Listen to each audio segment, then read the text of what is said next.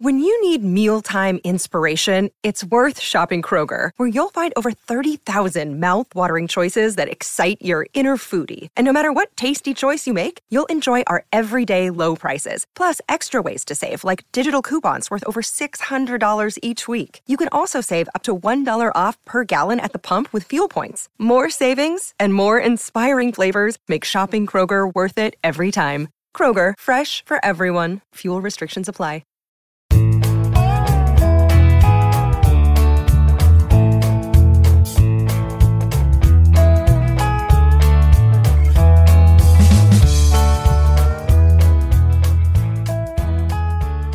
It's Thursday, July 15th, and you're tuned into the Cleveland Baseball Talk podcast.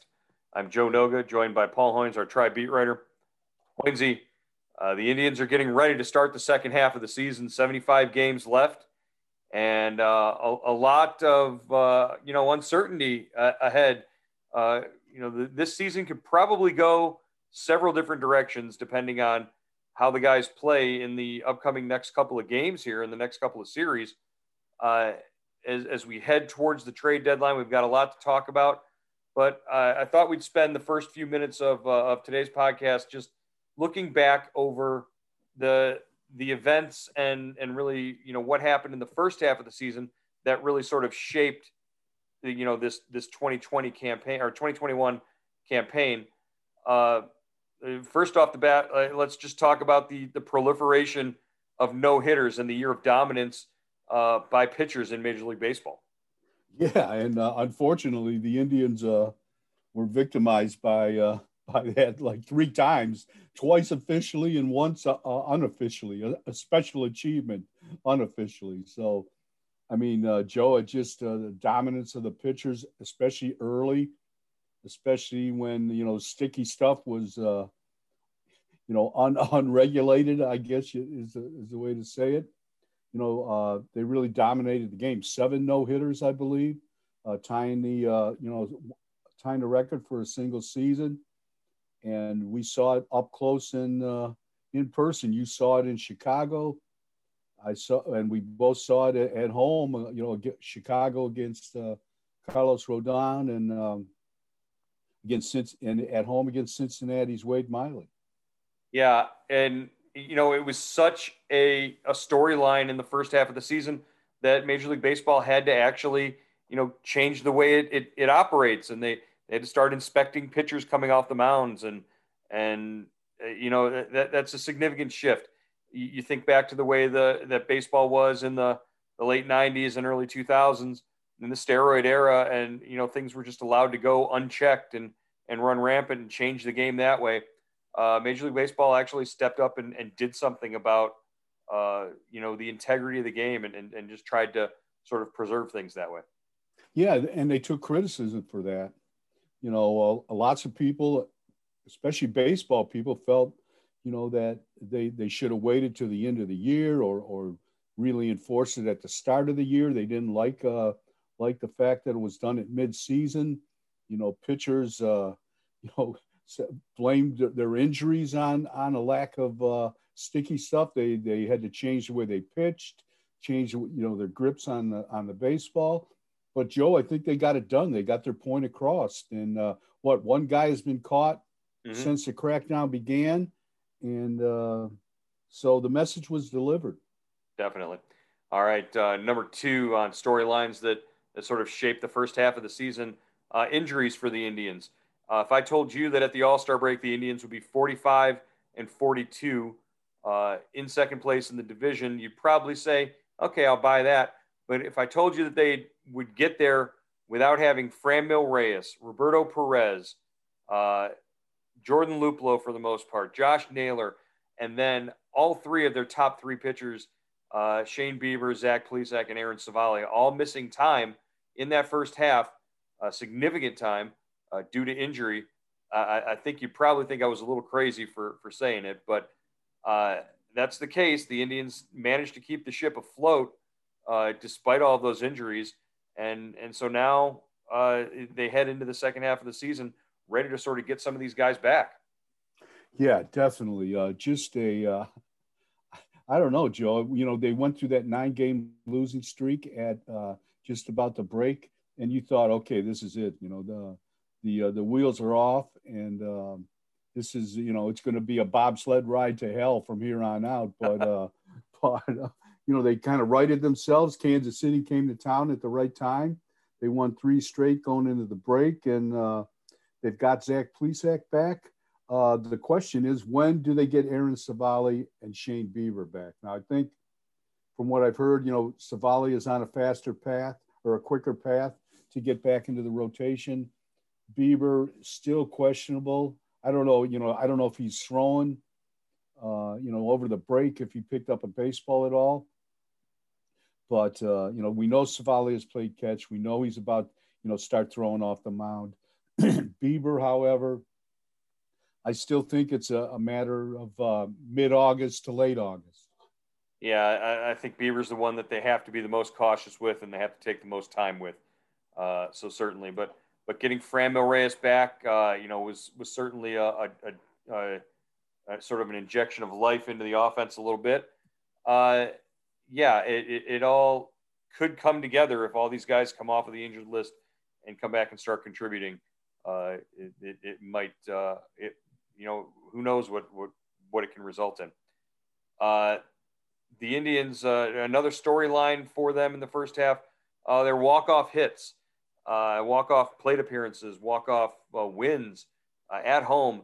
Always an exciting moment when that happens, regardless of, you know, what ball game it is. Through the first half of the season, the Indians are tied for the AL lead with 7 walk-off wins.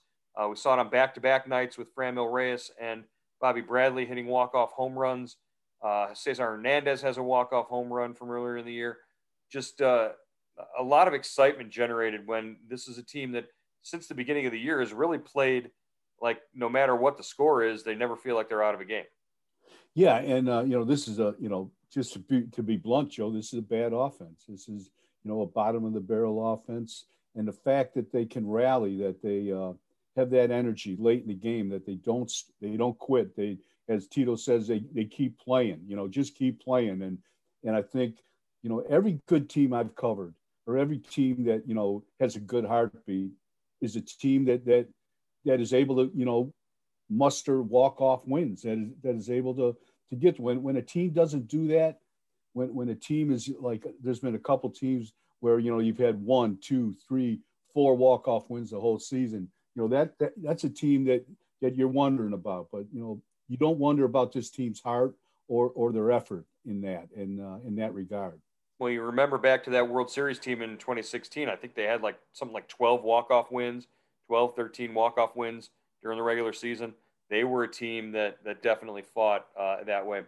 Another storyline and another reason why you're able to stay in games and win games late. The bullpen this year has been, I guess, beyond expectations is a good way to put it. James Karinchak and Emmanuel Clase at the back end of the bullpen, sort of splitting the closer's role and being used in a variety of situations between the two of them. I think Francona has been pretty good at figuring that out. And also the resurgence of Bryan Shaw and his sort of just rebirth and new life coming back to Cleveland after 3 years, sort of wandering the desert in Colorado. Bryan Shaw, James Karinchak, Emmanuel Clase have carried this team in the first half of the season. Do we expect them to do the same in the second half? Yeah, that's a great point, Joe. And you know, a big burden was put on those guys. And you got to remember, Karinchak and Clase is a rookie. Karinchak's just, you know, removed from being a rookie. Shaw is 33 years old. He's already made 39 appearances. You know, so I think they're going to need some help from the rest of that pen. They're going to need Whitgren to kind of get back into form. And he looked like he was feeling, you know, trying to just finding it toward the, you know, right going into the break. And Phil Maton, I thought, has done a great job. You know, a ton of strikeouts. He's been put in some tough situations by Tito, and Tito has said this. You know, he's extended him maybe 2 or 3 batters too long, and just because, you know, of the short starts they're getting. So, and Maton's been burned in a couple instances, but he's been great, kind of a bridge guy with Whitgren. So, but that back into the bullpen has been really, really good, Joe. But you wonder how are they going to hold up over these last 75 games? Yeah, if reinforcements don't, somehow show up or are able to take a little bit more of the burden off of these guys, you might not see the same sort of results as you did in the first half. All right. Finally, the other storyline is a storyline we really didn't visit much during the first half of the season. Tito's health. He missed most of all but 14 games last year. And that team really did sort of, you could tell they didn't have that Terry Francona club personality that this year's team does. This year, he looks like he's doing pretty well. He's still walking out there in that boot, but he makes it out to the mound, and he doesn't seem like he's ever daunted by the task at hand. No, and I think Sandy Alomar did a great job, in the 2000 filling in for Tito, when Tito was having the health problems. But they're a better club with Terry Francona in the dugout. That's what he gets paid to do. That's what he's good at.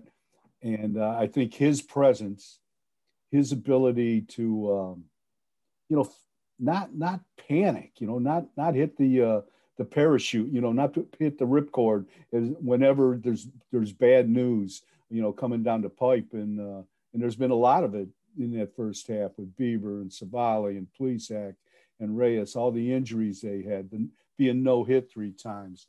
But they kind of, he just says, we'll figure it out. And, that kind of attitude, leaks down to the ball club. And I think that's why they're able to maintain that day-to-day, competitiveness. Yeah. And, don't forget Terry Francona is actually maybe one of the reasons why he's not pulling the ripcord yet. He did skydive a couple of years ago during spring training. Got experience with it, so he might know the right time to pull the cord and when not to. Yeah, right.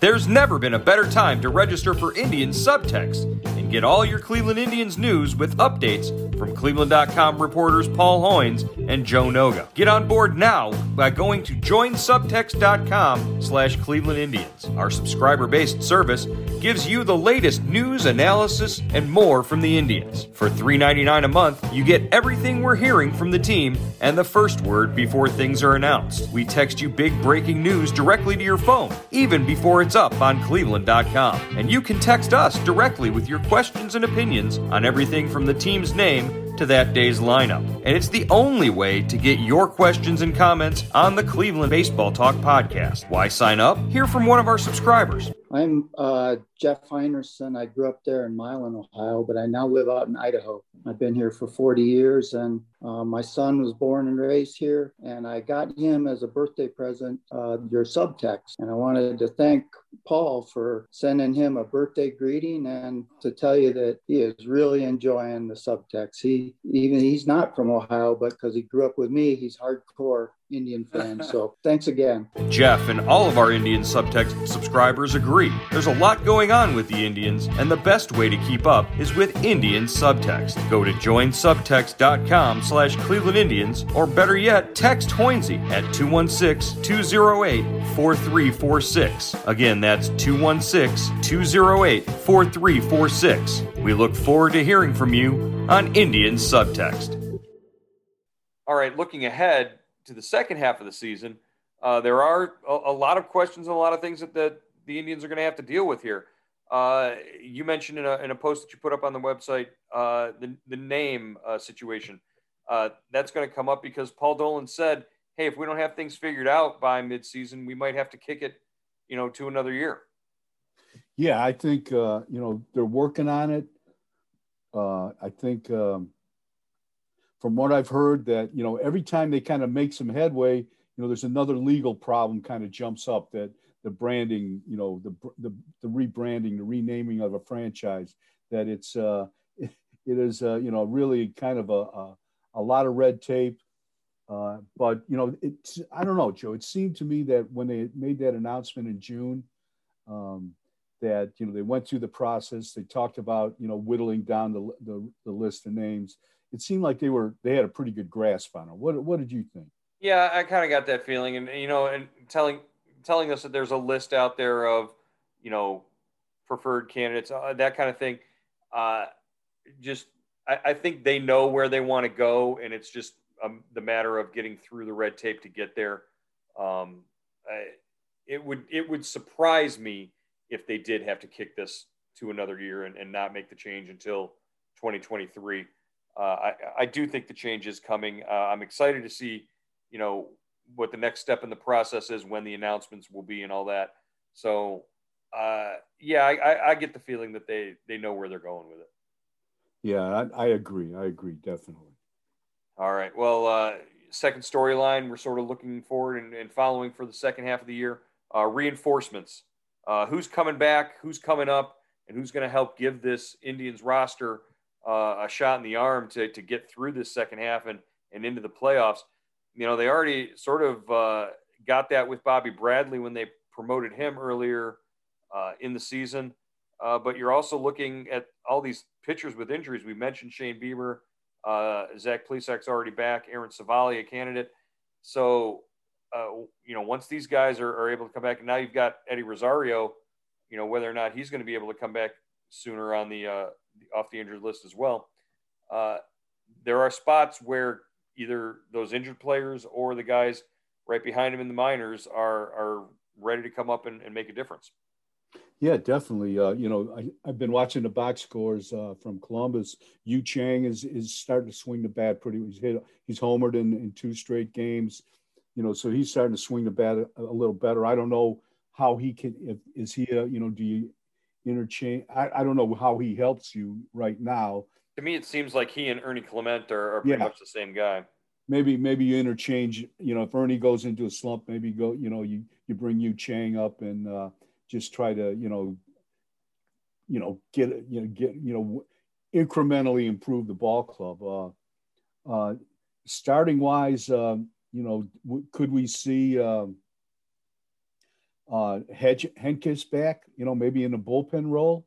You know, he made his first appearance in Columbus as a reliever. You know, Brad Peacock got knocked around, so I don't know. You know, he gave up 9 runs in about 2/3 of an inning, or 2/3, Wow. 3 innings in Columbus. They've got JC Mejia down there pitching, made a start, but that did not go so well. He gave up 4 hits, all home runs, 7 runs. He's scheduled to start, rejoin the rotation in Houston and start Monday night.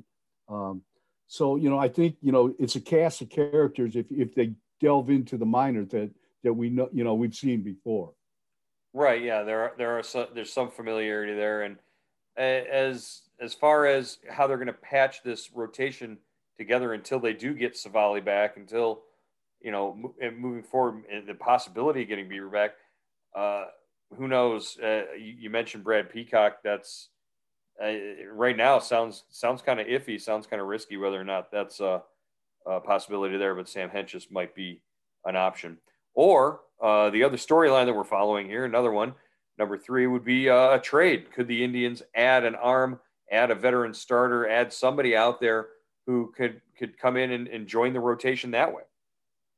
Yeah, you know, I think that's a possibility. The deadline is coming up July 31st, and you laid out some potential trades. Why don't you talk about them? Yeah, I think that the 4 most likely candidates, probably, at least the top 2, would be Cesar Hernandez, who's already, you know, reached his career high in home runs this season.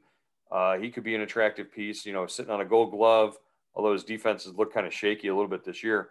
Eddie Rosario's on the injured list, but again, he's not necessarily making a boatload of money the rest of the way, and he could be a bat that a team would value, a contending team might value, and might want to sell off a starter. You know, who knows if they can get a prospect in return, but you're looking to add pieces that are going to make an impact now for the Indians. You're not necessarily wanting to build for the future if you're trading those guys. Although who knows what their record will be. The other two guys I mentioned that could actually, bring back some value would be Brian Shaw, the way he's pitching right now. A contending team might need him.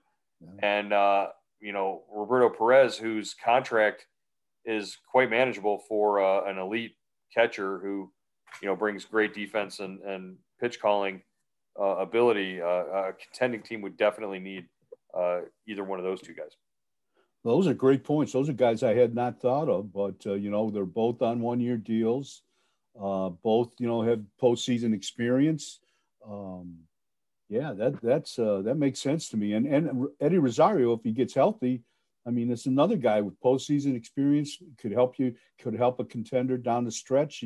He's been there, he's done that. So yeah, the most logical place for Eddie Rosario would be a place like New York. For the Yankees. But, Eddie Rosario wants no part of being in Yankee Stadium for a playoff game because I don't think he does very well there.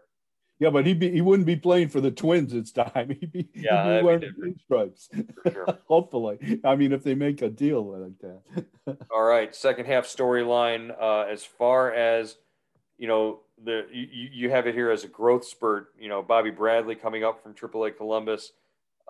Just the prospects and what does the second half of the season hold for Bobby Bradley? Can he continue this hot streak that he's been on and become a sort of a cornerstone piece for this Indians franchise? Yeah, I think he's kind of a spotlight guy for me in the second half, Joe. I mean, he's come up, he's done everything they could have expected. I love the fact that he goes to left center field, and he does it with power. We didn't see that 2 years ago when he came up.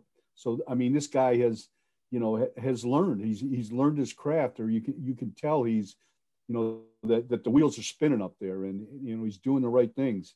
And another guy I would put in that category is Triston McKenzie. Based on his last start right before the break, 7 scoreless innings, the fact that he's kind of ridden that roller coaster 5 times between Cleveland and Columbus, that's a hard way to learn, but you do learn in that process. And he's in the rotation coming out of the break, and let's see what he does.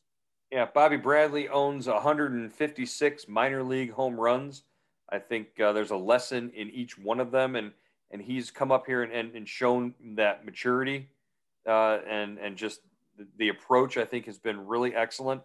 Want to see that continue through the second half of the season all the way through September, and good things could be in store for him as well. And like you said with Triston, I think Triston might he might have a few more missteps maybe, but just being in the rotation coming out of the break is probably a good thing for him. Finally, last sort of storyline that we'll track for the second half of the season here. Doubleheaders and the problems and opportunities they present.